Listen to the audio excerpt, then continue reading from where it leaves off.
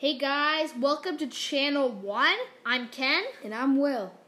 This podcast is about World War I. World War I started all with an assassination. Everyone knew there was a war coming. Every country wanted a little bit of someone else's space.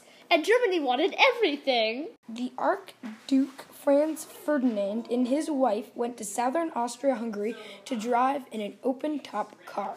The reason for him going there is there was a lot of people who didn't like living there, and he went there to settle things down. While driving in his open-top car, some assassins on the sides of the streets threw bombs at his car.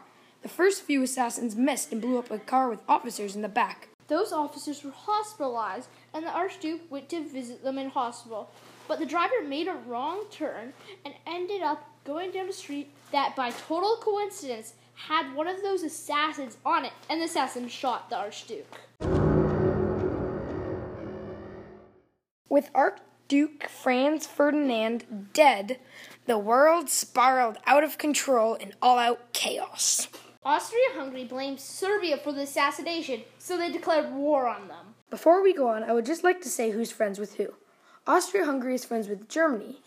Russia is friends with France, who is friends with Serbia, and they all declare war on each other. And Montenegro joins in too. France asks Britain for help, but Britain decides to stay out of the war for now.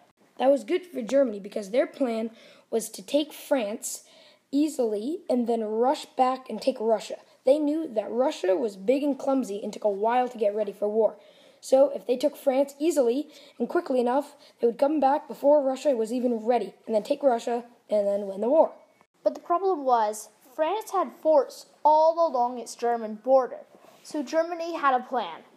They were going to invade Belgium and go behind the forts. Germany was hoping to go through Belgium unnoticed. Belgium put up a big fight.